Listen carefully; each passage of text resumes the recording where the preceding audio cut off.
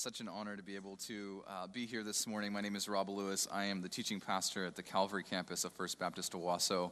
And this morning, Pastor Chris is actually at Calvary filling the pulpit over there, and I get the opportunity to fill the pulpit here, whether you can believe it or not. Can you believe that he switched with me on a day like today? And it's so cool just to see the ministry that God's been doing through our church, one church in two locations, and we've been down there for about a year and a half now. And I'll tell you what, if you haven't come and checked it out, if you haven't been a part of what's going on down there, I invite you to. Not that you have to stay forever, but come check it out, because God's doing some unique and beautiful things over there. And I'm so humbled to be a part of that. And today we continue our study in the book of Acts. So if you have your scripture, which I hope you do, go ahead and turn to Acts chapter 23. And that's where we're going to focus in this morning. But as we get started, I want to help us understand how we got here. How did we get to this part of the story in Paul's life? Well, what had happened was he went to Jerusalem, even though everyone said, "Don't go, don't go. They're gonna do things to you there." And he said, "Why are you breaking my heart?" And he surrendered to the will of God. And so everyone around said that we surrender you to God's will. And so Paul goes, and when he gets there, he's arrested. But before he's arrested, these Jews are basically kicking his ribs in, wanting to kill him. And the Romans saw what was going on, and they ran down there and they saved Paul from the Jews. And then they were trying to figure out what's going on. Why are they trying to kill this guy? And so the tribune called this council and had Ananias, the high priest, come in. During that conversation, Paul is sharing a little bit of his testimony, and he says some things that they don't want to hear. And so, bam, they strike Paul in the face. And Paul's response was really interesting, because at first he throws out this harsh thing. He says, "You whitewashed tomb." And he curses him. But then they say, "Are you going to speak to the high priest like that?" And what we see, I believe, is a quick moment in Paul's life where he humbles himself, and I believe he repents in that moment. And so one of the things that we looked at last week was this idea that in the trial, we are provided with the opportunity to either express and demonstrate a holy witness or sinful entitlement. And at Calvary, I challenged the congregation there to hold to these three things, and I believe Chris did the same here. And those three truths, those three anchor points when we're in trials, we ought to hold to is one, that I am not entitled to sin even when I am wronged. I am not entitled to sin even when I am wronged. 2, it is better to bless than to curse. And 3, I commit to repent and submit quickly when I recognize that I am wrong. So we saw that last week. We saw that idea, but here we are moving a little bit further in the narrative. And what has happened is Paul has been taken, and he's still under arrest, and they're still trying to figure out what's going on and what to do with him. But it's an interesting thing that we'll see here is in prison, as he's under arrest, Jesus comes and visits him. And so that's going to be what we're going to focus on, in the nearness of Christ. And the sermon topic today, if you will, the title, is "The Lord is Near." And the heart of the message this morning is Christ is tender towards and never far away from those who are his servants. And that's something that I think we as Christians have to hold on to. And that's something that we're going to unpack this morning. And so the major doctrine I'd like to defend is Christ is a friend who visits and encourages the humble. And I believe that this is something that we're going to see this morning. So if you will, stand with me and we'll begin to read our scripture. We'll be in chapter 23, beginning in verse 11. And actually verse 11 is where we're going to focus this morning. But we're going to read 11 through 35 this morning. So the scripture says this: "The following night the Lord stood by him and said," this is referring to the Apostle Paul, "Take courage, for as you have testified to the facts about me in Jerusalem, so must you testify also in Rome." When it was day, the Jews made a plot and bound themselves by oath neither to eat nor drink till they had killed Paul. There were more than 40 who made this conspiracy. They went to the chief priests and elders and said, "We have strictly bound ourselves by an oath to taste no food till we have killed Paul. Now, therefore, you, along with the council, give notice to the tribune to bring him down to you as though you are going to determine his case more exactly. And we are ready to kill him before he comes near."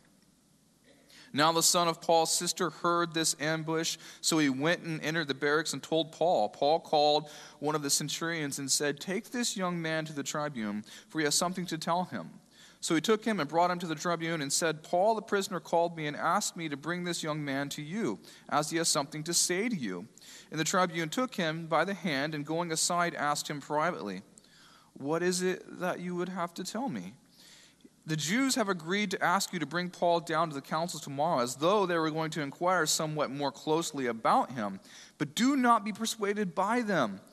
For more than 40 of their men are lying in ambush for him, who have bound themselves by oath neither to eat nor drink till they have killed him. And now they are ready, waiting for your consent. So the tribune dismissed the young man, charging him, tell no one that you have informed me of these things. Then he called two of the centurions and said, get ready 200 soldiers, 70 horsemen, 200 spearmen, to go as far as Caesarea at the 3rd hour of the night. That's about 9 p.m. for our reference. Also provide mounts for Paul to ride and bring him safely to Felix the governor. And he wrote a letter to this effect.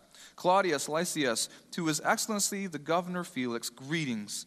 This man was seized by the Jews and was about to be killed by them when I came upon them with soldiers and rescued him, having learned that he was a Roman citizen. And desiring to know the charge for which they were accusing him, I brought him down to the council. I found that he was being accused about questions of their law, but charged with nothing deserving death or imprisonment. And when it was disclosed to me that there would be a plot against the man, I sent him to you at once, ordering his accusers also to state before you what they have against him. So the soldiers, according to their instructions, took Paul and brought him by night to Antipatris, and by the next day they returned to the barracks, letting the horsemen go on with him. When they had come to Caesarea and delivered the letter to the governor, they presented Paul also before him. On reading the letter, he asked what province he was from, and when he had learned that he was from Cilicia, he said, I will give you a hearing when your accusers arrive. And he commanded him to be guarded in Herod's praetorium. This is the word of the Lord. Praise be to God. You may be seated. So there's a whole lot here in this narrative, and much more than we can unpack in 30 minutes. But the idea here is that Paul is in this situation, and we're going to dig into why is he in this situation. But even though he's in this situation, there's beautiful things to be seen. And the one that we're going to focus on is that the Lord visits him in this. And we're going to glean from this and try to understand what's going on with this, and also be comforted by this experience.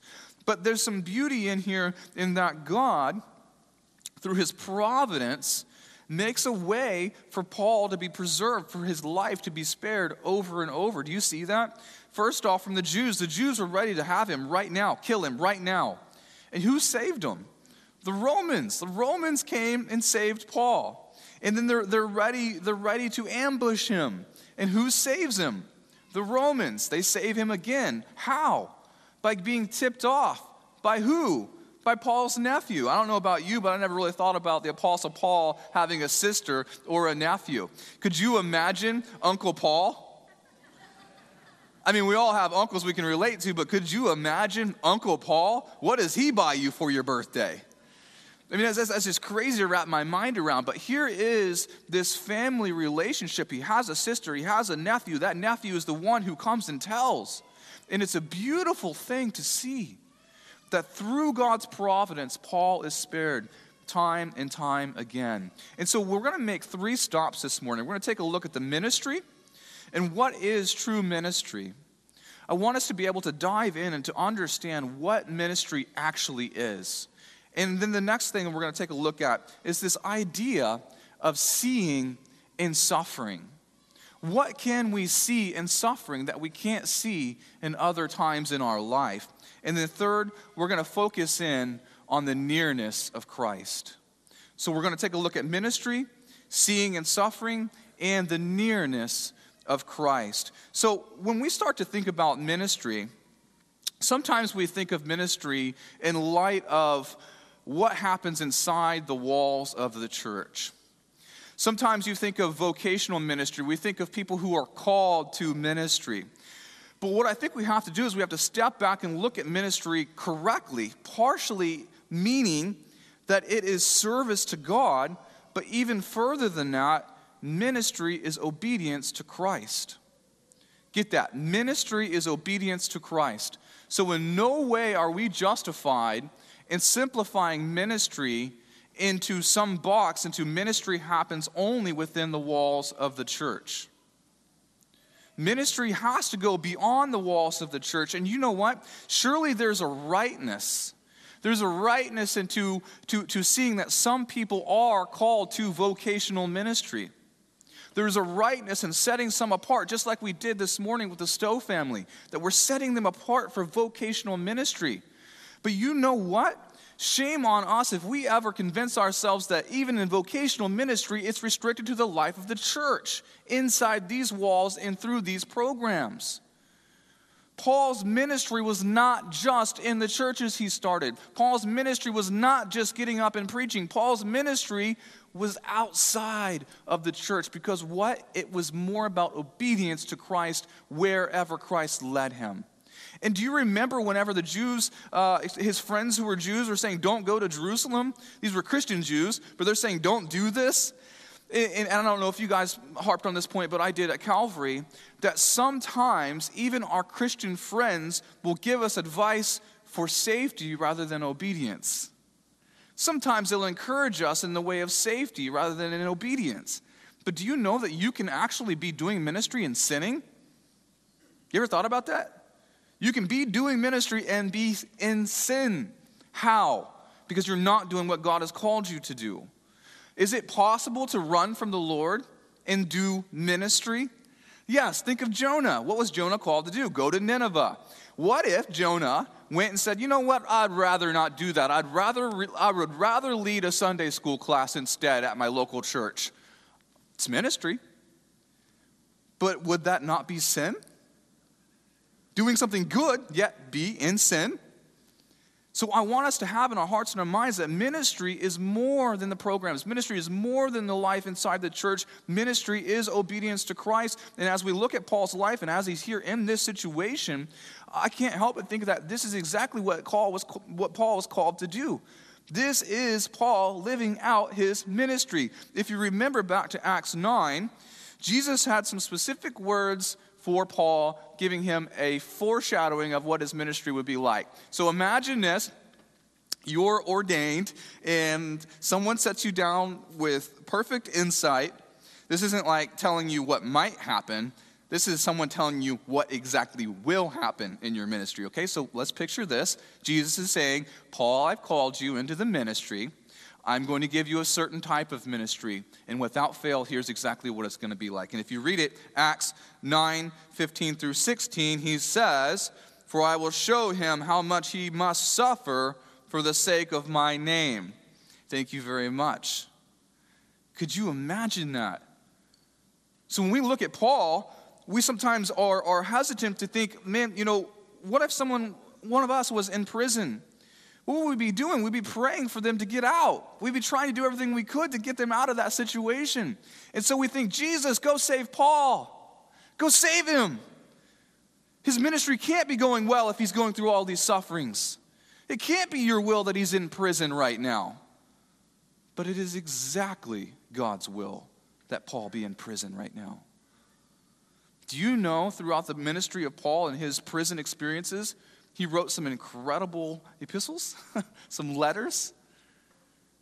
God blessed him in that time with that freedom and clarity of mind. And obviously we believe through the inspiration of the Holy Spirit. But every one of these things that happened to Paul, including his suffering, was part of the ministry he was called to. So we have to look at this and say, you know what? Sometimes when we are suffering, that is not evidence that we're not doing ministry. That is not evidence that we're doing something wrong. And I can think of several different examples throughout church history. But one comes to mind clearly this morning is that of Jim Elliot. I think everyone is probably familiar with Jim Elliot.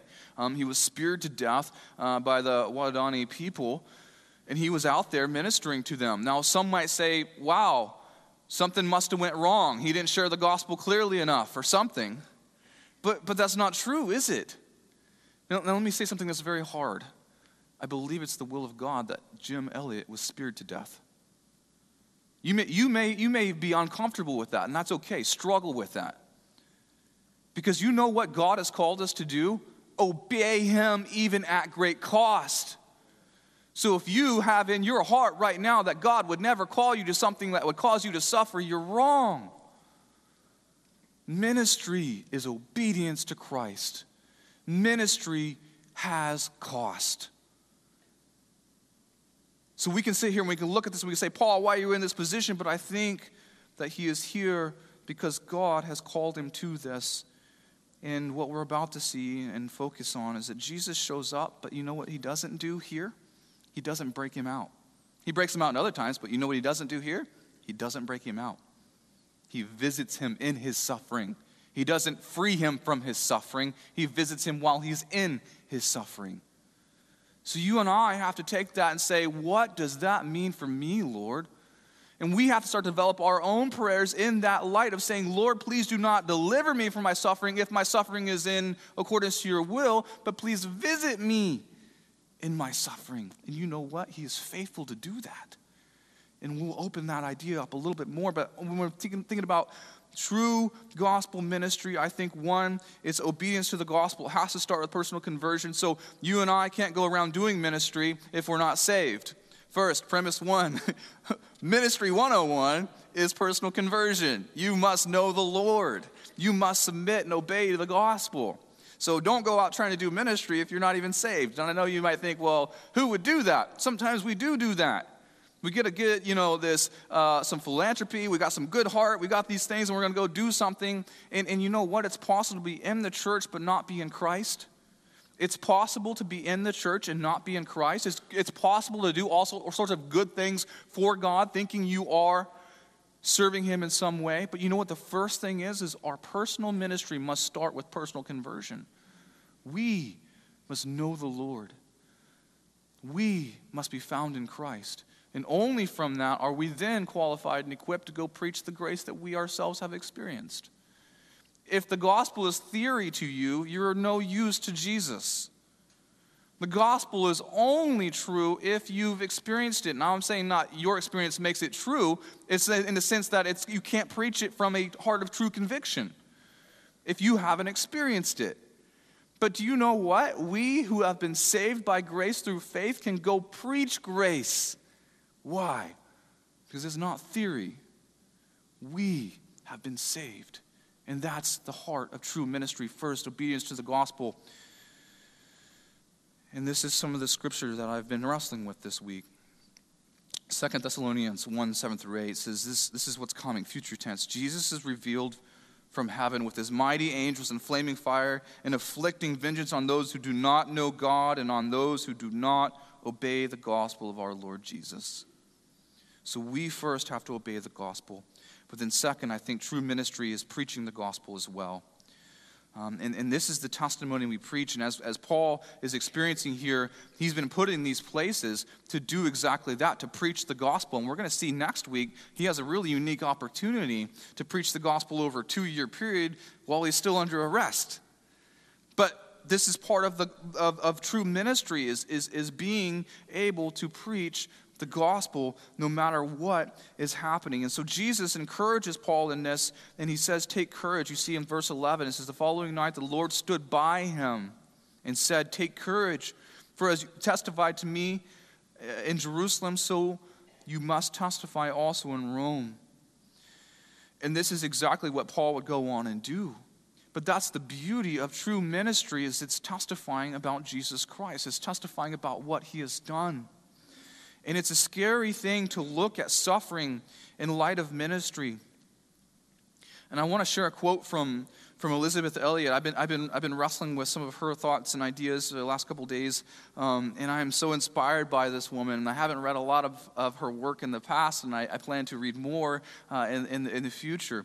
But this quote really gripped me, and I want to share it with you this morning. And it comes from her book on guidance from God and asking for guidance from God. And she says this. She says, the more we pay for advice, the more we are likely to listen to it. Advice from a friend which is free, we may take or leave. Advice from a consultant we have paid much for personally, we are more likely to accept. But it's still our choice. We can take it or leave it. But the guidance of God is different. First of all, we do not come to God asking for advice, but for God's will. And that is not optional. And God's fee is the highest one of all. It costs us everything. To ask God for guidance requires abandonment. We no longer say, if I trust you, you will give me such and such. Instead, we must say, I trust you. Give me or withhold from me what you will. Whew. That is the heart of true ministry. Saying to God, I trust you. Give me or withhold from me what you will. And as John Newton says, as you will, what you will, when you will. So have our minds centered here on this is true ministry. And Paul is in this position not because ministry is not going well. He's in this position because his ministry is going well. Because he didn't ask God for some advice. He asked God for his will. You and me must do the same. Don't ask God for advice. Ask him to show you his will. And when he does, do you know what you have to do then? Do you know? You don't get the option to take it or leave it. If you leave it, you are sinning.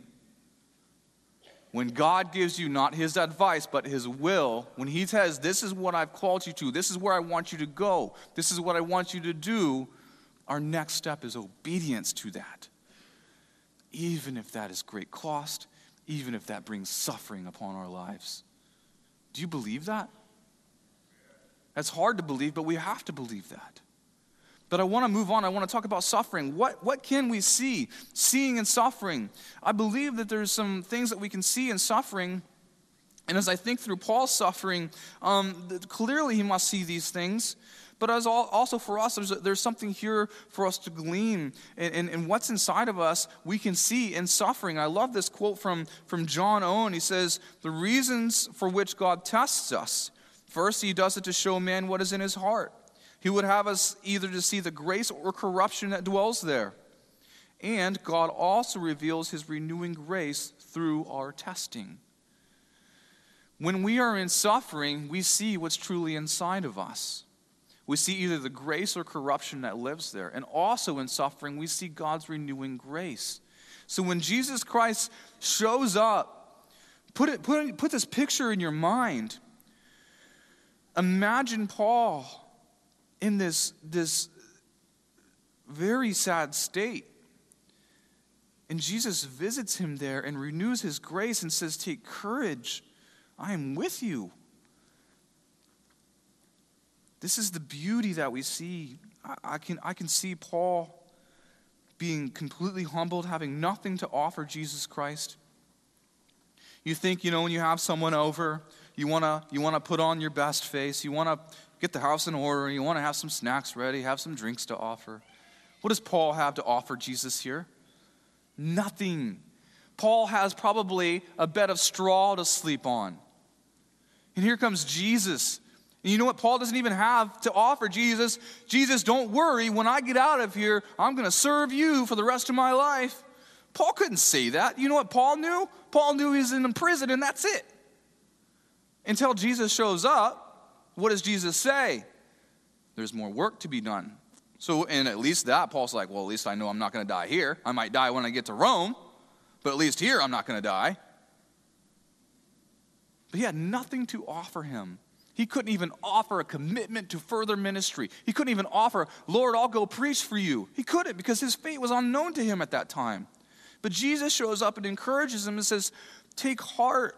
He says, take courage, for as you have testified to the facts about me in Jerusalem, so you must testify also in Rome.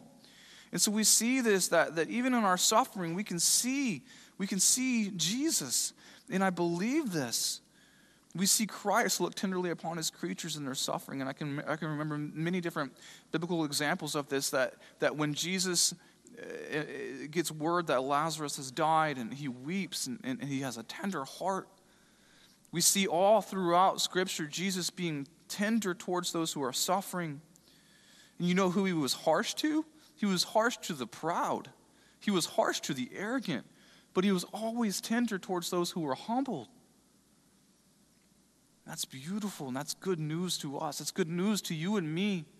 When we find ourselves in suffering, when we find ourselves hurt, asking God, how can this be? How can I be in your will and this kind of thing happen? Jesus reminds us in those moments that he's not far away from his suffering servants. And there's a tenderness and a sweetness that is there that I see here in the scripture. But I want to end with this idea focusing on the nearness of Christ. You know, I can just imagine Paul. He's hungry, he's hurting. You know, literally he's been beaten. Like I started this thing, he's probably getting his ribs kicked in when the Romans saved him. But then also he has the Ananias experience where they probably punched him pretty hard in his mouth. Can you imagine the sores in his mouth, the way his body would hurt? Probably hasn't gotten much sleep.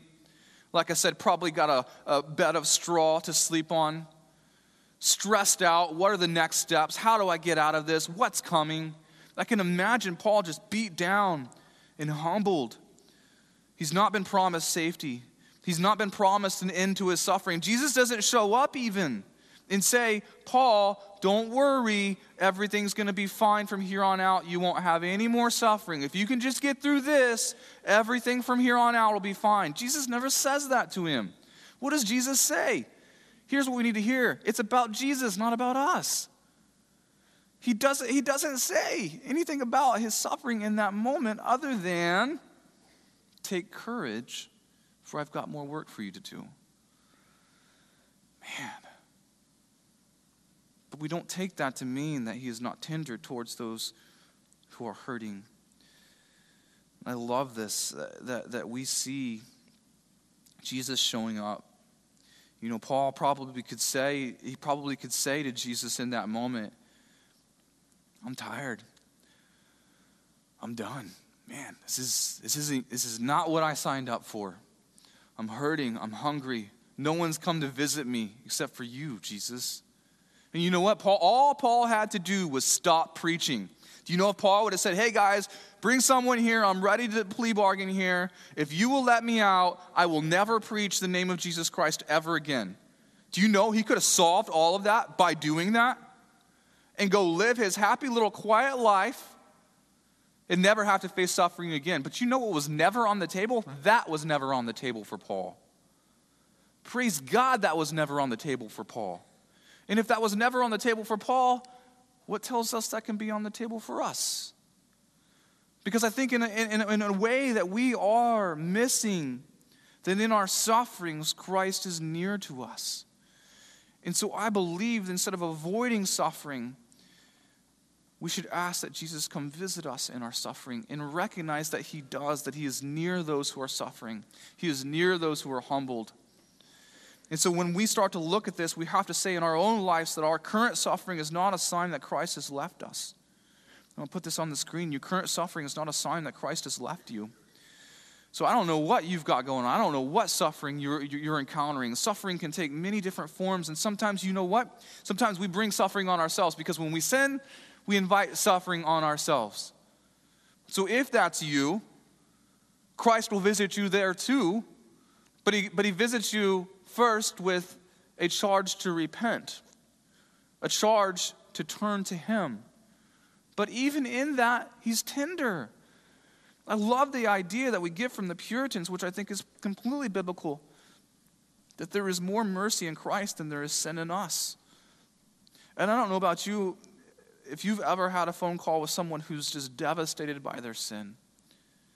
I don't know if you've been that person who's just been absolutely devastated by their sin. What do you not want to hear? You don't want to hear a harsh word. Sometimes it's hard to even read in the scripture. You feel naked and ashamed. But you know what the gospel is? You know what the gospel is? That Jesus loves those who are broken. Jesus is tender towards those people. And if you find yourself in that, do not expect Christ to be harsh with you, but expect Christ to be tender towards you. That he does not break the reed that has been bruised. He does not snuff out the fire that is barely going. And sometimes that's what we can have in our lives, in our suffering, in our pain. And we can start to wonder, how in the world is all this going to work out? And in those moments, there's a lot of smoke. Not much heat, not much light. But you know what Jesus doesn't do? He doesn't come snuff out what is there. Rather, he comes and builds it back up. Why? Because he's glorified in that. He's glorified in forgiving sinners. He's glorified in taking the things that have been broken. He is glorified in showing those broken creatures, you and me, grace. So that what? So that we can go live quietly enjoying our grace by ourselves? No. So that we can go preach the gospel, to preach grace to others who are broken and hurting right now. So I want us to have a correct concept of ministry. Ministry is obedience to Christ. In suffering, we see things. We have things revealed to us, what is in our heart, whether the grace or corruption that lives there. We also see in our sufferings Jesus. We see Jesus in our sufferings. And also, we see the nearness of Christ, that our suffering is not a sign that Christ has left us. Our failures, our flaws, our guilt, none of these can cause Christ to be separated from us. And you may feel that way, but it's not true. You may feel that my guilt, my sin, my shame is going to keep Jesus away from me, but it is not true. Jesus Christ, when he died on the cross, he wasn't like, I hope this works for somebody. I hope this works for somebody. On the cross, he had you and me and everyone who will ever come to him on his heart and mind. He had every sin you and I have ever committed on his heart and mind that day. And when God exacted punishment on Christ, he was satisfied in that. In Jesus taking the death that we should die, so that you and I can see only the tender mercy of God and not see his holy justified wrath. So as we close this morning, I want us to meditate on this truth that Jesus is near the humble, that Christ is a friend who visits and encourages the humble, that God lifts up the humble. He defends, he restores, he redeems. And as I was talking with my wife this morning, I was so excited about this Elizabeth Elliot quote, talking about when we trust God, we don't say, I trust you, you will give me such and such, but instead we must say, I trust you, give me or withhold from me what you will. I was excited about that, and she said, you know what, that brings to mind another quote, and I wrote it down. God will not protect you from anything that will make you more like Jesus. Whew. God will not protect you from anything that will make you more like Jesus. Amen. I love that. So as we close this morning, I want to invite you to experience the nearness of Christ in your personal ministry, whether it be challenging right now. Maybe you're feeling far away from God. Maybe you're living in unrepentant sin. Come on. Maybe that's where you are. We are believers. And we believe in the gospel. And the gospel is that Jesus Christ came and lived the life we could not live, died the death that we should have died, and raised to life so that we can have hope in eternal life. And so I want to encourage you to meditate on these truths this week. That if you are feeling overwhelmed by the suffering you experience, I want you to hold to a couple of things. One, in our ministries, we are not guaranteed peace. And when I say peace, I don't mean the peace of God. We are guaranteed the peace of God. But what I mean is that in our ministries, likely we will suffer. And it is a perfectly biblical concept to understand that when we are truly obedient to Christ, we will suffer. So let us be challenged by this biblical concept that if Paul wasn't rescued from his suffering, but Paul was told, you're doing exactly what you're supposed to be doing, even though it cost you a great amount, we should hold to that truth as well. But two, if you are suffering, if you are broken, if you are wondering where God is in all of this, I want to remind you that your current suffering is not a sign that Christ has left you.